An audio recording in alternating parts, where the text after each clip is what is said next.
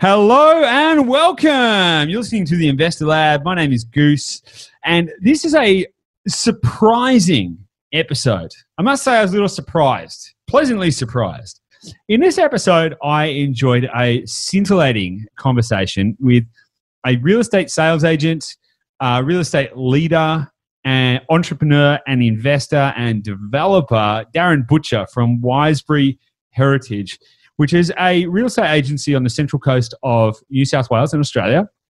Now, we had no idea where this conversation was going to go. I started out by poking the bear and talking about the fact that people don't even like sales agents and why the hell anyone would even want to do that. But that conversation very quickly progressed into talking about stuff like how to practice high performance leadership, how to be more effective in your actions, how to play the long game in real estate through multiple cycles, how to optimize your opportunity and encourage lady luck through action, I'm just checking my notes. We covered 25-year goal plans and how effective they are in progressing your personal journey, the importance of mentors, guides, and coaches to any high performance success plan, and so much more. I think that you are going to be as impressed, as enthralled, and as inspired as I was out of this. The expectation I had going into this conversation was that we were going to be talking pretty dryly around real estate sales and local market conditions. But what happened was something that was genuinely enjoyable and supremely impactful. And I know that you're going to get a lot out of this. Now, as ever, if you do enjoy this, then please like, share, rate, review, do all of that kind of stuff. If you're listening to this and this is not your first episode, then you've probably established that this is good value content. And I know it is, and you know it is, we all know it is. So share it with someone. Help somebody else out. Don't keep all the goodness to yourself. And it might seem like a trivial pursuit to you, but subscriptions, likes, shares, comments, ratings, and reviews, they all mean a hell of a lot to us here at the Investor Lab. So please take some time to give back, because we love you and we give to you too. Now, if you want to pursue this a little further and take this out of your ears and into your life, then head to theinvestorlab.com.au to find out the many ways that we can support you in your personal wealth and property journey. Enjoy and let me know what you think. See you on the inside.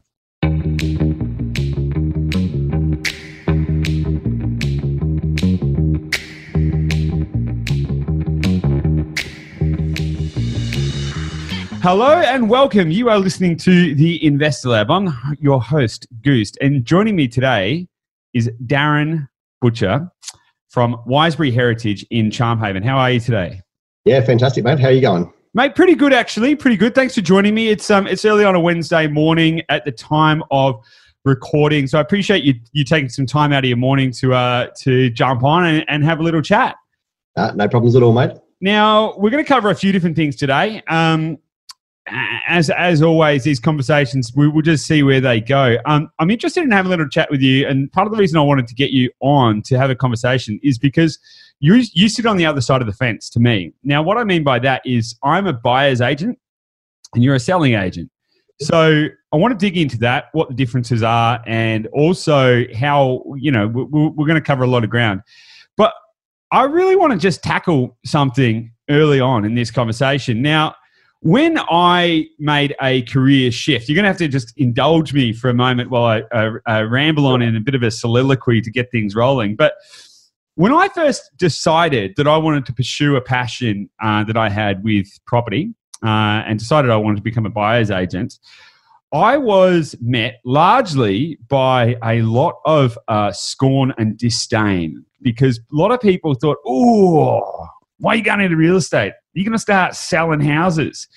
And it must be said, and I'm sure you've probably experienced this a little bit, that I guess real estate sales people don't necessarily have the greatest reputation. Now, I'm not saying that this is you, but I mean, this is this is the feedback that I got from my friends and family. They were like, oh, almost like I was, going into a very undesirable industry. And I was like, hang on, I was just going out there to help people. What's going on here? Yep. So, Nate, my first question to you is, what the hell inspired you to want to become a real estate sales agent? Yeah, well, it's an interesting one. I got asked at school, actually, when I was younger, what's the one job you don't want to do? My father was in real estate, and I said, real estate, there's no way I want to do those stupid hours that they do. Hence, a lot of years down the line now, and that's what I'm doing. But I went actually into uni to do computer science. And after a year of sitting with people with pocket calculators, and there's nothing wrong with that, it just wasn't me. I wanted to be with people in the connection. So I left. I didn't find any jobs. So my old man got me a job as a window glazer. I quickly realised that I was accident prone, so that went. Got into in the rag trade and Reuben of Scarf, and they were a fantastic company, and they taught me so much so quick. It was ridiculous. I was always getting offered jobs. Ended up getting offered a job in real estate against my father as competition, and I thought, yeah, there's nothing nicer than that. He's 30 years of experience, and I'm none, so I'll take him on for sure. And that's where it blossomed. A couple of years after that, we started a real estate company called Heritage, and then moved into Wisebury Heritage later on down the line. Okay, so that tells me the pathway that you took, but that doesn't explain why. Because you basically said, so you went and studied computer science, realized that wasn't for you because you liked people more than you liked computers. Is that right? That's correct. Yep. Cool. And then you became a pain in your boss's behind because when you were doing a window glazing job because you're accident prone. That's cool. Got that. Yep. And then what? Like, what was the catalyst? What was the catalyst? Like, why property, and what friction did you need to overcome to want to pursue that as a career? What turned it in from, and also what turned it from a job that you were filling as a role as a young man that you were just like, just give me some cash? Yep. And where did that transition from just being, give me some cash, I'm a young man, I want money, to wanting to be some way that you spend your existence? Yeah, well, it was interesting. I think the first thing was that I wanted to work longer hours than what actually you could in a shopping centre and in the clothing trade. And I used to get really fed up that you could only, on a Thursday or Friday, you could work a 12-hour shift depending on which store you went to. But other than that, you could only work a certain time period, and it was limiting where we could help people. So my real drive was not about money, even though it seems like the catalyst of my life. It's just a vehicle to get me from A to B. And so I looked at how I could help people more, how I could actually get the fun of the sale. And I had a mental belief when I walked into real estate that people don't walk to real estate agents because they like them. They actually don't like them. And so if they come to me, they're going to buy or they're going to sell. And that was my job. My duty was to actually help them find it. And a lot of people don't understand what they want. So when you go looking for a car, you'll go, I want a black Mercedes-Benz with white leather interior, CD stacker, the whole lot. Where when you look for a property, you're actually just declaring, I want a 4-bedroom house with a double lock garage, or I want this sort of investment, or I need this sort of percentage return. And so I realised that there was a genuine need that you could help people, and that was the driver for me. Yeah, because I think that is you touched on a good point there. People often don't go to see real estate agents because they want to. So it's a little bit different on my side of the fence, partly because of how I show up in the marketplace. A lot of people come to me because they want help, guidance, and advice, often outside the scope of what we offer as a service. But that's cool because they're sort of, they come with a different angle. But I guess you're right. A lot of people, you wouldn't walk into a real estate agency just because, you're passionate about it being there. But I think that does have a big weighting on, I guess, the reputation of sales agents as being commission focused and just chasing the money. Yeah, absolutely. Do you see there's any correlation between the types of real estate agents? Because you've been doing this for 28 years or something now, right? Yeah. Yep. Do you see that there's any correlation between the success of real estate agents and their hunger for money or their desire to help? Do you see is there any correlation there? Have you noticed anything like that? Yeah, look, it's an interesting one. I find that it's governed by their leader and the rules that they actually play. So there's some that are extremely ethical and want to do the right thing and have a moral compass and very community orientated and they drive very hard. There's some that just show that they're that way but aren't actually that way. And so I think there is a major difference. Some are driven by money, but they go through life cycles like people do. And there's sometimes, a desire or a need for the money, and then they go to a world of abundance, and then it's about the quality that they actually supply to their clients. And that's where I find the best agents start to peel out. Yeah, totally. And again, it must be said, there's nothing wrong with wanting money, right? Like this is not a problem. I remember going for a job like in my early 20s, and I walked in there and they said, "Why do you want the job?" I said, "Well, I'm really passionate about making money. I currently don't have any, and I really need some. So on that basis, I'm going to show up and work really hard." And they went, "Fair enough. When can you start?" I was like, "Cool, let's go."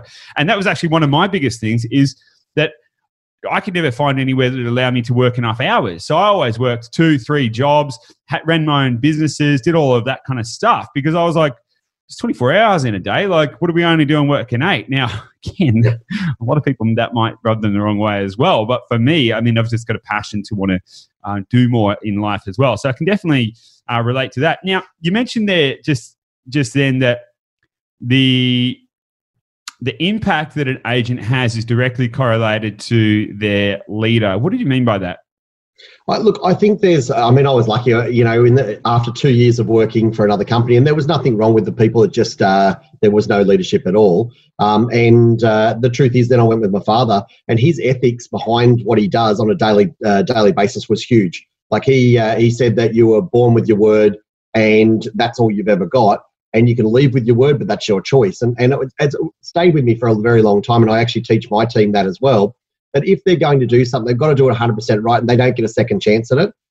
So caring for the client, not the money, is where you'll make it. Like what you're doing, the more input that you put into your clients, the more that you actually give them information, the more informed they are, the more successful they become. So that's, I think it stems from the leadership down. And if the leader's greedy, then everyone is.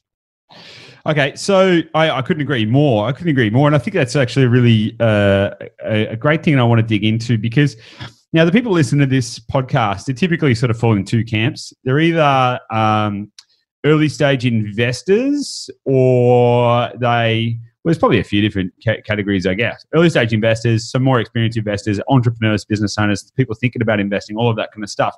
So I want to dig into a little bit about leadership. But so you started, so you've been doing this for like 28 years.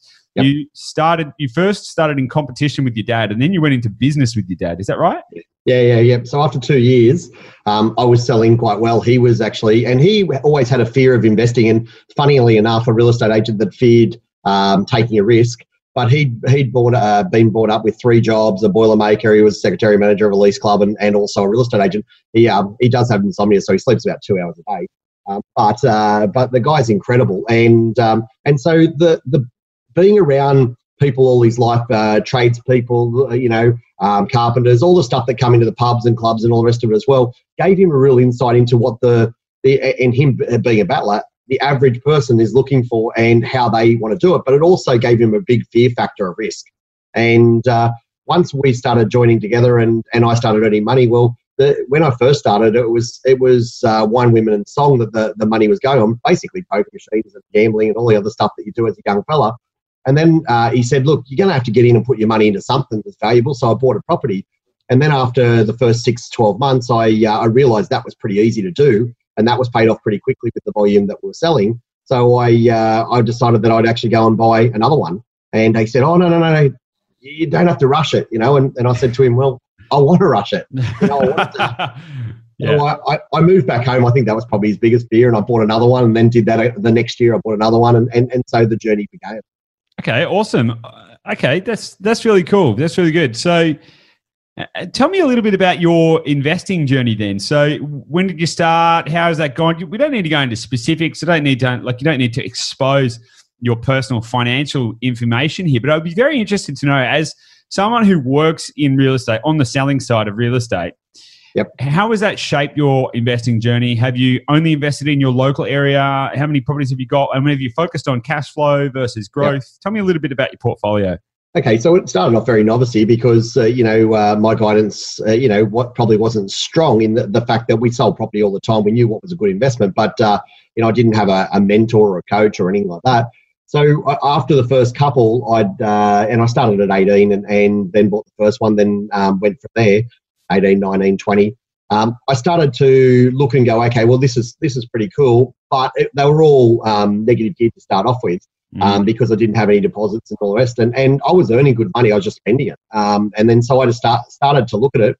And I had a person that come and join me in property management. She was in for 30 odd years and she was an avid investor, 10, 15 properties. And so I started asking her what she would do. And she said, look, you really want to speak to a guy that talks about this positive gearing thing. And, at the time that was something that wasn't really too much around that people would talk about. But I went and had a chat to him and I thought the guy was a loony. He talked about interest-only loans and all these things that scared the crap out of me. But then after a little bit, I realised that he had a lot of merit in it.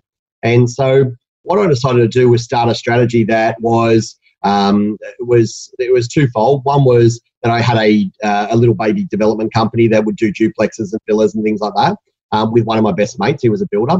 So I went down that line to start to build some equity that I could roll over and then buy some positive geared properties. The second was that I realised that I was paying a crap load of tax. So I started to deviate a little bit and had a positive geared mentality with my little cheapies that I'd buy around the town with good land value, and then I would buy a development site. And the idea was that the little cheapies would pay for the negativeness of the development site, and that would give me potential to grow and develop. And so, I've been doing that for years now and started to diversify. And then I realised that my borrowing power was off my income. And it's slightly changing now where they're grouping it together. But, so I realised that, if I was earning 100 grand, I could borrow 400 grand. If I was at the time, that was the rule of thumb. And then if I had a company, it could borrow 400 as long as I didn't have borrowings on myself. So I just started opening up some companies, then got into trusts and started doing things differently. So, yeah, it was just a suck it and see. And as I developed, I started buying a few, and now I've got a few good development sites that are poised to go, and I've got some great investment properties as well. And most of them are on the Central Coast, the northern end of the Central Coast, because that's my area and that's where I see the confidence. I did delve into shares quite a bit, and then realised that someone else controlled it. And when it went up, they made money, and when it went down, I lost money, and then they made money going back up again. So I started to go, well, that's not really the game for me. I want to play in the one that I know the best. And I've got a couple up north as well, but mostly here. Awesome. So you started out negative gearing. That's how I guess most people have started out. Yep. The positive cash flow guy, who was that, and where did he come from? Was he just a local guy, or was he? He was a blow-in, mate. He come out of the blue, and he was just a guy that did different investments and stuff like that. I used to listen to everyone. I'd sit down and I'd chat to everybody and try to pick the teeth out of it and see what was good and what wasn't. And it was way before his time. He was only a young fella. And the reason I didn't listen to him because he didn't have investments himself. He was just an advisor for a company, like a marketing company, just trying to pick up some Interesting. sales. Yep. Yeah. But it was funny because I'm a great believer in planting the seed. And he actually put the seed in my mind. So I started exploring other things, and interest-only loans were the first to catch my attention after that. And then after that, I thought, well, if he's got some merit in that, I might have to explore this positive stuff as well, and now work with the team with it. Awesome. How did changing your strategy to positive cash flow? How did that? Because obviously, first, do you consider yourself now an investor or a developer? Neither. An entrepreneur would probably be easier. Oh, nice. Yeah. Interesting. We recently did an episode titled The Rise of the Real Estate Entrepreneur, where we actually started to broach the difference between investors and real estate entrepreneurs. So I'm very interested that you just mentioned that, because it ties in very much with the themology that we're going to be exploring over the next year, because I think there's a huge correlation between entrepreneurs and property. And in fact, some of my greatest entrepreneurial and business inspirations, people that I look up to, all have a real estate background, it's fascinating. There's a fascinating correlation there. So, mate, I like that. I'll take that. So, how did do you think you would have progressed from where you were to development, and do you think you would have been able to do that without focusing on positive cash flow? Yes, but it would have been much more difficult. I think what it's done is it's allowed me to. I've been lucky that the northern end of the coast doesn't have any development specialists, commercial specialists, all the rest of it, because it was the forgotten end of the northern end of the coast. And so for me, the beauty was that when I was in real estate, I got to delve into the whole lot of it. And so, one of my first sales was actually a development site, which was a 50-lot subdivision. And so some people, were scared of it. I just thought, well, what the hell, let's have a crack. And I did tell the owner, he was actually a father of one of my mates. And I said, I know nothing about this. And he said, well, Darin, I've had agents that have claimed they know everything about it and they've done nothing. So why don't you have a go? That's awesome. That is awesome. Yeah. I think there is nothing more powerful than transparency and integrity. Like, I have never and will never pretend to be something that I'm not. Like, there are a lot of people out there who've got, 10, 20, 30 property portfolios and all of that kind of stuff. And I'm like, man, that's awesome. But I'm not going to pretend to be something I'm not. Like, we're at a level in our investing journey where we're making good headway, and we're able to help people on that journey too. And I'm pumped about that and stoked about it. So it's great. Yeah, it's fantastic. Nice. Yeah. Now, okay, so that's pretty cool. I want to partly because you self-identified as an entrepreneur, but also you are a leader within your organization. Yep. What does that mean firstly, how big is your organization? Like, how big is Wisebury Heritage? Because Wisebury is a much bigger brand. Heritage is the branch that you own. Yep. How big is the business? We've got 5 offices. 3 are sales and 2 are rentals. And so when I say that, we've got 2 offices two in Gorican. So one's a rental, one's a sales office. The rental office holds around 1,450 property managements, and the sales office, has been a gun since 1994 when we started it. So it hasn't stopped. We've got a Charm Haven office, which is where I live behind. I've got an acreage behind it and a future development project. So that's really, really cool. And then I bought in, I actually had 8 at one stage, and I bought in with a couple of partners down in Tuppy and Berkeley Vale, where I held the majority share, but they were young. One was a young person coming through, one was a little bit more experienced. You could see he had a lot of talent, so I decided that I would work with them, and it would be like a non-competitive thing that you could start to bring people through. So one of my journeys is that I've earned enough from real estate, and I'm really happy with what I've actually done. But there's a lot of people that are loyal to me that have come on the journey, and so I want to actually work with them to rise their way. But I don't want them to be the competitors either. So we set a plan in strategy. They tell me what they want to achieve, and we're trying to achieve that for a few of them. Awesome. So you're mentoring people to become their own leaders now. Absolutely, mate. 100%. That's awesome. That's awesome. So at what point, now, when you started the business with your dad, at what point did leadership transition from your father to you, or was that set in stone from the ground? Did you say, look, I'll go into business with your dad, but I'm the boss? Or how did it work? I certainly didn't do that way. No, look, he's the most respected person that I know. Like, he's incredible. And so I've got a lot, he's up there as far as I'm concerned. And so I got to a part of the journey where, I was selling a lot. He was selling a lot. We were doing a great job, and the team just kept expanding. And he was a wonderful leader. And it got to a stage where I walked, it got to a point where I started doing sales management. Now, we hired a trainer and organisation, and it ended up being, it's been a team that's been together. They're actually the owners of Wisebury, and they were a training organisation first. And we went on a journey with them, and they did a lot of work on leadership. And as a sales manager, I was finding there were certain things that I needed the team to be able to do from a leadership point of view. So one day I went in and I said to Dad, let's swap roles. And Dad said, yeah, let's go for it. No worries at all. But then the guy who was the head of the training organisation come down and said, no, you move way too fast. Your dad's the leader. You're the sales manager. You keep doing it that way.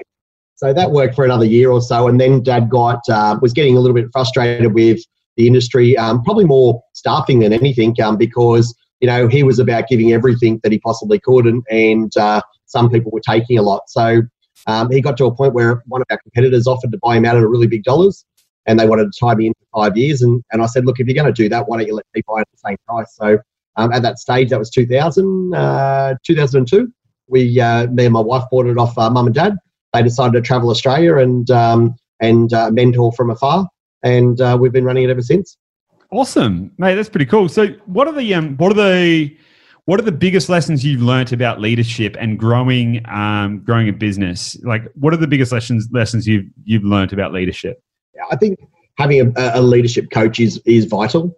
So I've got a life coach and a leadership coach, and I think that's very, very important to have both in the way your direction is, so you've got balance. I treat every person as if they're volunteers that work for me, and so they can walk out any day, any time, and by treating them that way, you have a respect for them that you don't hit the point where you blow up. And I'm not saying ever, but too often, where you don't get frustrated. You just know that they're great people. And I think give, and don't ever expect to get anything back. Loyalty is something that you've got to give, not actually expect back. And I think if you do that, then you'll go very, very well. So they're probably the tips. Awesome. Good stuff. So the other thing that I wanted to ask is, as someone who has now grown a business, you've transitioned from mentee. You mentioned your dad was mentoring from afar. Yep. You currently have coaches, so you're still investing in your own professional development. Is that right?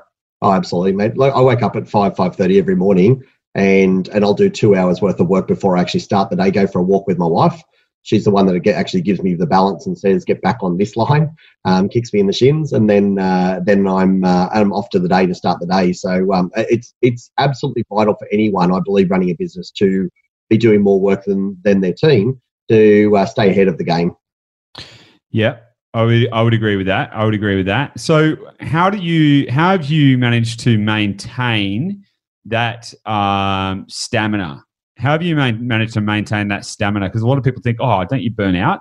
Now, real estate agents typically work long hours. You've identified you work more hours than the people in your office. So I guess what habits, tactics, or strategies, we'll call them high performance tips, have you got as a business owner that have helped you maintain your performance over a long period of time? I think goals is probably the biggest one. Making sure that you look at your goals.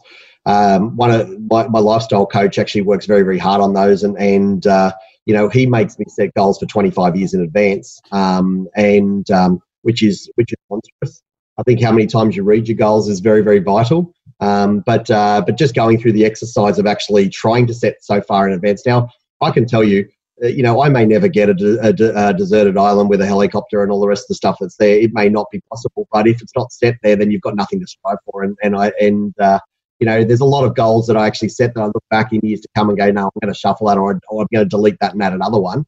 But I think that's probably the most vital of all of them. Mate, I am so impressed that you've mentioned that. One of the big things that I have done with my partner Gabby, but also one of the things that I've written about in my book, one of the things that we coach people on, talk about all this stuff, is the idea of having a 25-to-1 life plan. Now, the 25-to-1 life plan is about creating 25-year goals that you can then break down into stages so that you end up with 90-day steps, and every 90 days is 1% of your journey on the way to 25 years, and that allows you to focus on taking incremental steps rather than enormous ones. I'm really impressed that you mentioned that, because thank you. I don't know that many other people that set 25-year goal plans. Yeah, look, he's got a book called Black Belt of the Mind, and it's very, Dr. Fred Gross, his name is. He's very, very clever, he's not the cheapest coach in the world, but I tell you what, he certainly keeps your mind focused very, very well. And I found a common denominator with all the top principals when I used to meet with them. They all used to mention his name. I used to think, well, I've got to give this guy a call and suss him out. And he's been a rabbi, and he's 88 years old, but he's a very clever man. And to be honest with you, he just has the right thing to say at the right time. And I think that's just experience, Yeah, 100%. And I from a personal level, like, I have invested personally hundreds of thousands of dollars over the past few years in increasing my education, knowledge, understanding, coaches, mentors, courses, anything that I can do to try and fine-tune and dial in the way that I think about all of this stuff. So I think it's fantastic that you're still investing in that, and I think it's something that everyone should take on board, that if you don't have a mentor or a coach or someone who can help shine that light on how to optimize your life, and if you're literally just trying to learn by trial and error that you're actually selling yourself short. You're not living to your full potential. Also, too, they're very, very good guide sticks of when things actually do go wrong. Sometimes you actually hit the panic button. What people have done through this period, and other people look at it as opportunity. And I've got to say that it just put a grin on my face. Because whilst I understand the tragedy side of it, I also looked at the entrepreneurial side of it. And when the taxi driver says to buy, that's the time to sell. And when the taxi driver says to sell, then that's the time to buy, and everyone was talking doom and gloom, and all I could see was opportunity. Mate, that's a great segue into something I really wanted to approach with yourself, is about the current environment and how to navigate that. So for context, if someone is listening to this in the future, in a couple of years' time, at the moment, obviously, we're experiencing an economic downturn due to the coronavirus pandemic. It's affecting everyone in the world. I want to just attack that ideology for a minute though, because it's very easy to take Warren Buffett's quote of be fearful when everyone else is greedy, and be greedy when everyone else is fearful. Yep. But I actually believe that can allow people to make really, really bad decisions. If that is your litmus test, if it's like, okay, well, everyone else thinks it's bad, I'll go buy, and everyone thinks it's good, I'll go sell, right? If that is your litmus test, that doesn't carry enough weight with it. In any case, I don't think. So agreed. There's got to be more to it, which is why I'm so passionate about research, and not everywhere is going well. I mean, the research that we have done independently with other organizations, et cetera, shows that currently there are areas which are significantly impacted. Whether you look at the statistical sales data, or whether you look at the valuer information, you get two different stories. But there are areas which are significantly impacted, but there are areas which are actually growing in spite of, or perhaps because of, the current environment. So how have you personally navigated this environment, and what advice would you have to anybody else looking to buy or sell in the current market? Yeah. Okay. Well, look, and there's a whole gamut of questions there, but to start with, we've been doing very, very well. The number that I produced was 32. It actually had come back. They'd only exchanged on 30, with 2 that had been moved over to the following month. So we did 30 sales in the month, look, that's a really good result. We're normally 40 to 50, so it's down a little. But after the first 2 weeks, and investors not knowing whether they're going to get rent or not, I thought that was pretty impressive, to be honest. And the way we did it was we actually got our team together and we said, look, let's concentrate on what the variables are that we can control. Who is buying pre-COVID? Who is buying during COVID? Who is buying after COVID? And who is not buying for another 12 to 18 months? And let's put them in some categories. Let's have a look, and let's look at exactly what they want and what they need, and then let's start to work from there. And so we did that. We then started to realise there was a real thirst and a hunger for properties on the coast. The investors for the first 2 weeks of the month were just non-existent, and that's a staple diet of ours. But there was a lot of movement within, and a lot of movement from Sydney that were always intending to buy on the coast, so they decided to buy on the coast. So lifestyle properties, waterfronts, acreages, bigger blocks, new estates. So they become very, very popular. So we've seen no market price change. Now, let me precursor this, because other agents are talking it down by 10, 15, 20%. What out of the 32 sales that I'd worked on before coming onto air here, I'd worked out that 1 had sold under the odds, and 5 had sold at 5% above the odds, and the rest were market price, or what we perceive to be market price, which is in a small category of 5%. So I've got to be perfectly transparent. Our market hasn't seen it. I had a valuer on the phone. He said the market's crapped itself, Darin. It's gone down by 15%. And I said, where do you get the figures from? Because I haven't seen any of those figures yet. And he said, well, the banks are telling us that. I've only had 3 valuations to do in the last 2 weeks, so it must be bad. And I said, well, mate, and this was on I think the 13th day, and we'd sold 14 properties. And I said, well, we've sold 14 already. So if you haven't got the work, it's not because the work's not there. It's because it's probably chugged in the bank line, where they're getting phone calls about, deferrals and all the rest of it. But I'm telling you, the sales are actually there. And I said to him, out of the 3 that you actually did, can you tell me, are any of them below market price? And he said, no, there's none of them. And I said, well, how are you saying there's a 15% downturn? And he said, well, that's just what we're predicting. And I said, yeah, but valuation's got to go off the market. It can't go off what it's predicting the future to be. No, it's not designed to be an opinion piece. Everyone's, that's right. Opinions are like arseholes. Yeah. Valuers are not there to be thinking, oh, well, this is what it might do. It's to take a very practical and pragmatic view on what it is. And I think this is one of the things that's been really getting my goat as well, is this view of all of these fortune tellers going, but we think it might do this, therefore we will state that the fact currently is this. And it's like, well, where is that information coming from? Yeah, exactly. Well, I said to him, mate, can I just ask a question? Do you live on your own? And he said, yeah. And I said, who are you talking to? Who's your business coach? Who's your mentors? And he goes, I don't have any. I said, do you speak to your boss? Nah, he's too busy at the moment. I said, no wonder. You're sitting there watching the television. I remember going back many years ago when the Greek economy was crapping itself, and the shop next door to our real estate shop was a chicken shop. And I'd go in there, and every day something different would happen. They were taking the fish and chips that were in the chicken shop out. Then they'd take the salads out and they'd put them in the back cool room. Then the lights went off. The TV always stayed on the Greek news.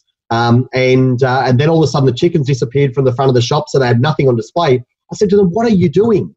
And they said, the economy's dead. And I said, I don't know how you're saying that, because we are booming next door. We're selling properties like they're going out of fashion, and so I think a lot of people are distorted by what they listen to.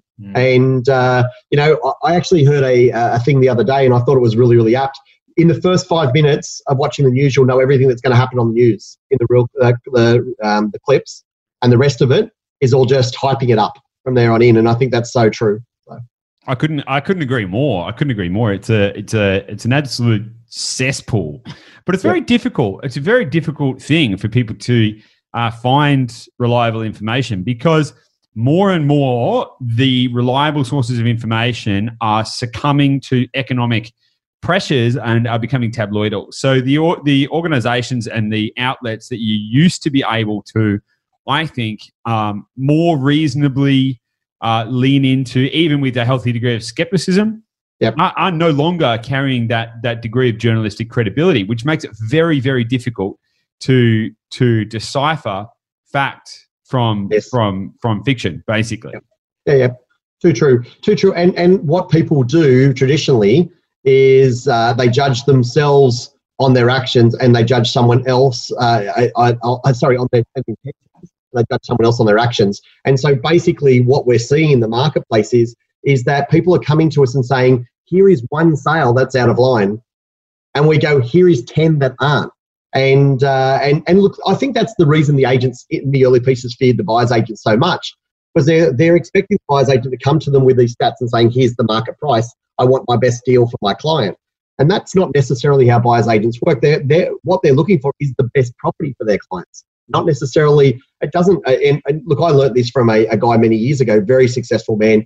He said, Darin, it doesn't matter what you pay for a property. Even paying a premium will get your premium. If you buy a discounted property, you generally will sell a discounted property. So it was the mindset of what he put me in. And so now I don't mind buying a great property and paying a premium price for it, even as a real estate agent, as long as that property gets me a premium when I sell it. And generally they do. Yeah, I think there's a couple of caveats there, of course. But one of the big things that we talk about is the ability to add value. So you can buy. Now, I agree with you that you need to detach from what is the best deal, because that can mean so many things. I have people come to me and go, oh, look, we only want to use you as a buyer's agent if you can get us 20% below market value. And I'm like, that's crazy. Well, cool. I can catch you later. Not to say that you can't do that. And in fact, we have done stuff like that in the past, but you've got to understand how it actually fits within an overarching strategy, and also why it is below market value. What are the key levers? What is the thing? Because as you say, if you just took one property that was under market value and then did nothing and then sold it again a while later, you're probably going to find that you're going to be selling it at a discount as well. So adding value is a different component, and that'll obviously lend into some of the skills that you've got as a developer, but it can be anything from cosmetic renovation or whatever. The really underlying thing, I think, is that people need to buy the value proposition that is in line with their strategy. That's right. And that is the biggest thing. Because you can pay above market value for a property if the strategy with it is that in 5 years, you're going to subdivide it into 5 lots and sell or whatever. Yeah. If that is making sense, if that's the thing that makes sense. So I think people need to detach from price and focus on value, because price is what you pay and value is what you get, right? Absolutely.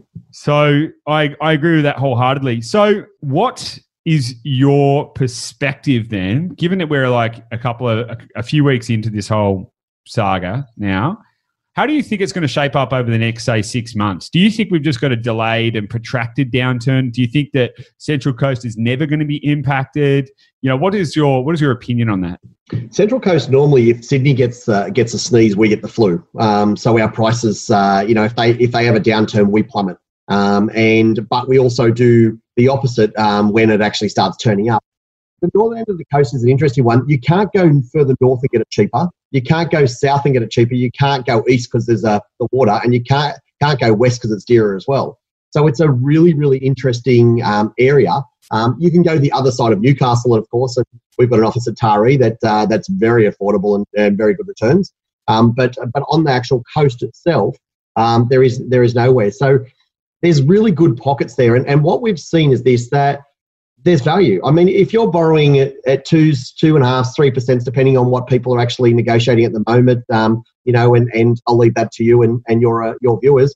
But the truth is that if you can do that and you're picking up 4s, 4.5s, if it's something's a dual lock or something like a granny flat or whatever the case, that you add some value to a property, then you can be picking up maybe 4.5 to 5%. There's money for jam, and you might as well take it. So for me, and where we see it, I can see a real movement forward with the market. Now, there's a double theory that's been thrown at me, and I work with a lot of smart people, smarter than me, and so I watch what they're talking about.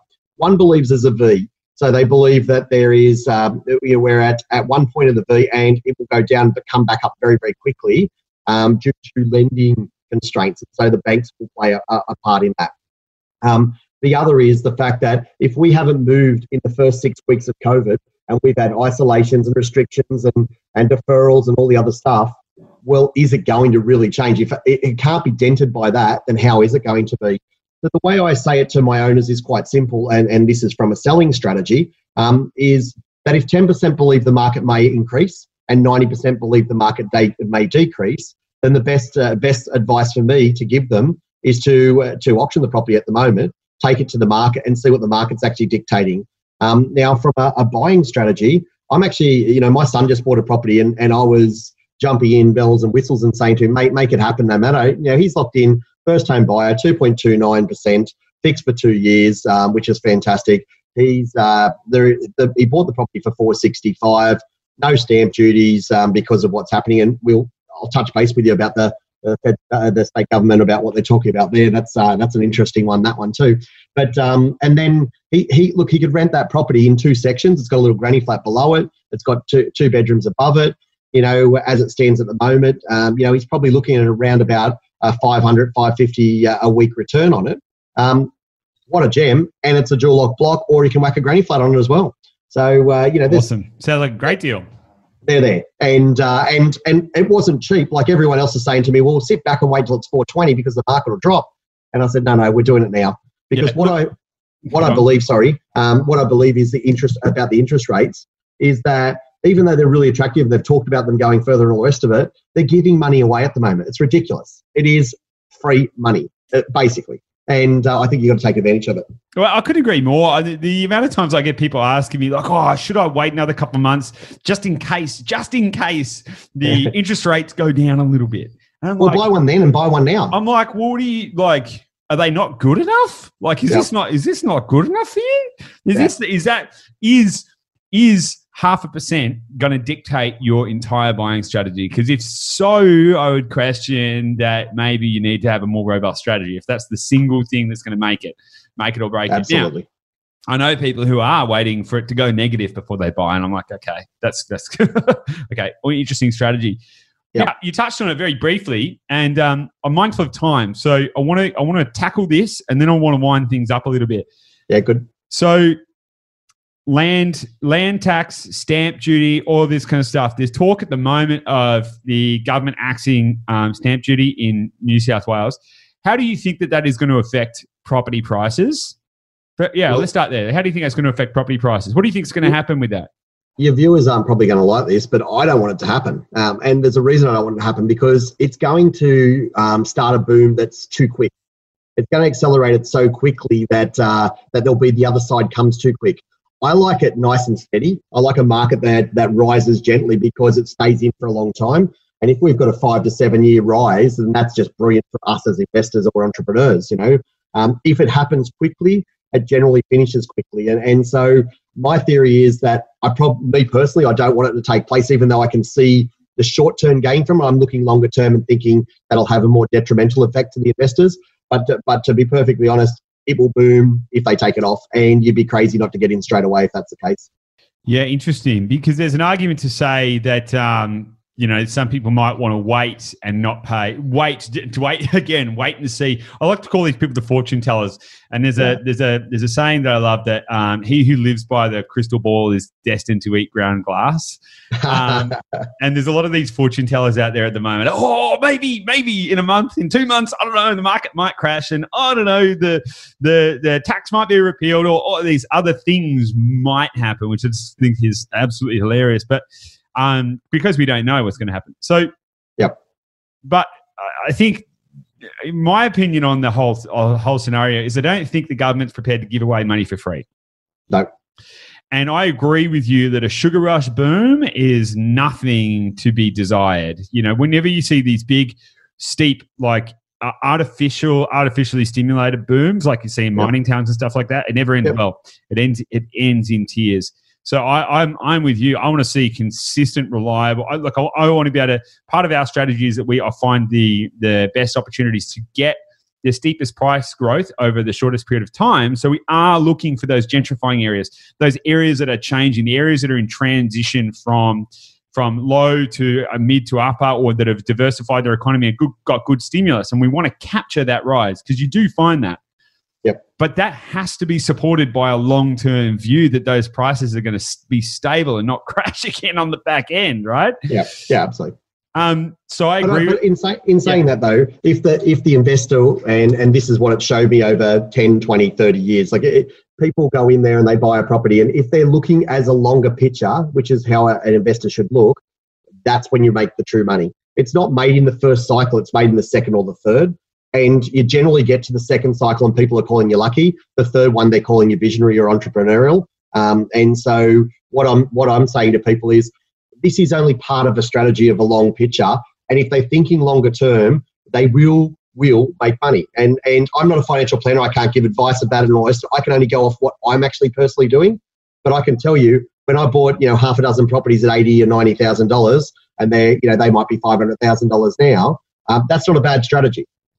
I couldn't agree more. And it's a really funny thing that a lot of people get concerned about risk, and they're really worried about risk. Now, as a business owner and another business owner, the risk in business is tremendous. 97% failure rate in business, and so, even with stocks and shares, that's investing in business. So you may invest in Tesla, and then, Elon Musk might send out a tweet like he did the other day and crash the prices, right? You got all these kind of areas.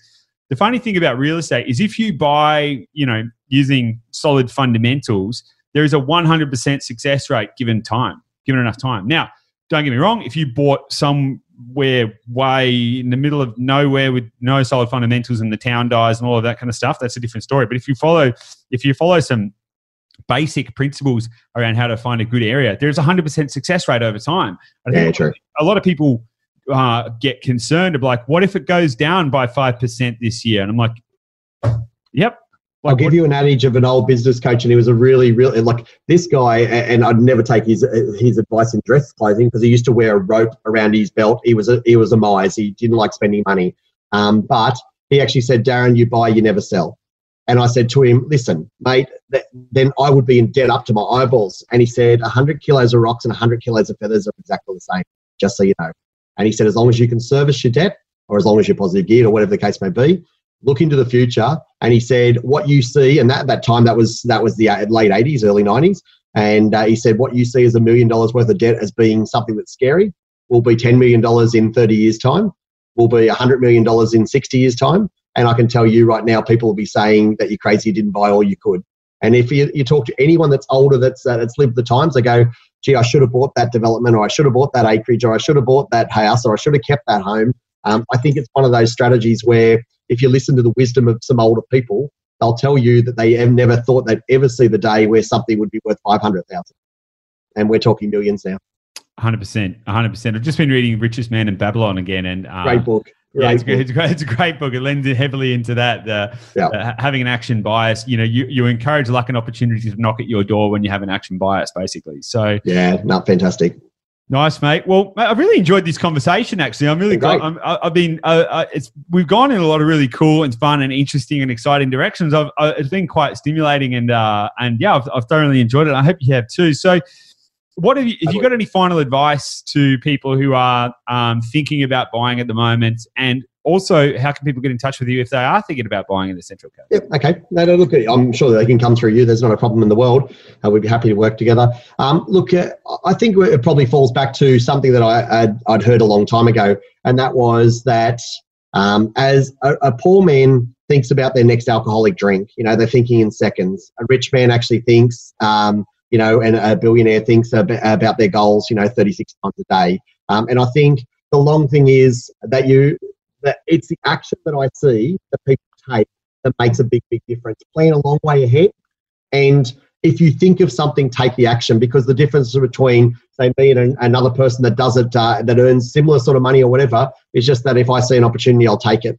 And most people don't. And so, look, my name's Darin Butcher. I'm from Wisebury Heritage Real Estate. You can contact me either in our Gorican office, Charmhaven office. My mobile number is 0414 920 949.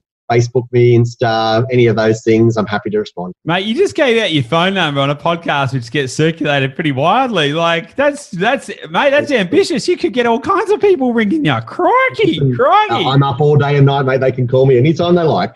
Nice. I like that last little piece there. Playing with a long sword, fight with the short sword. So I like that.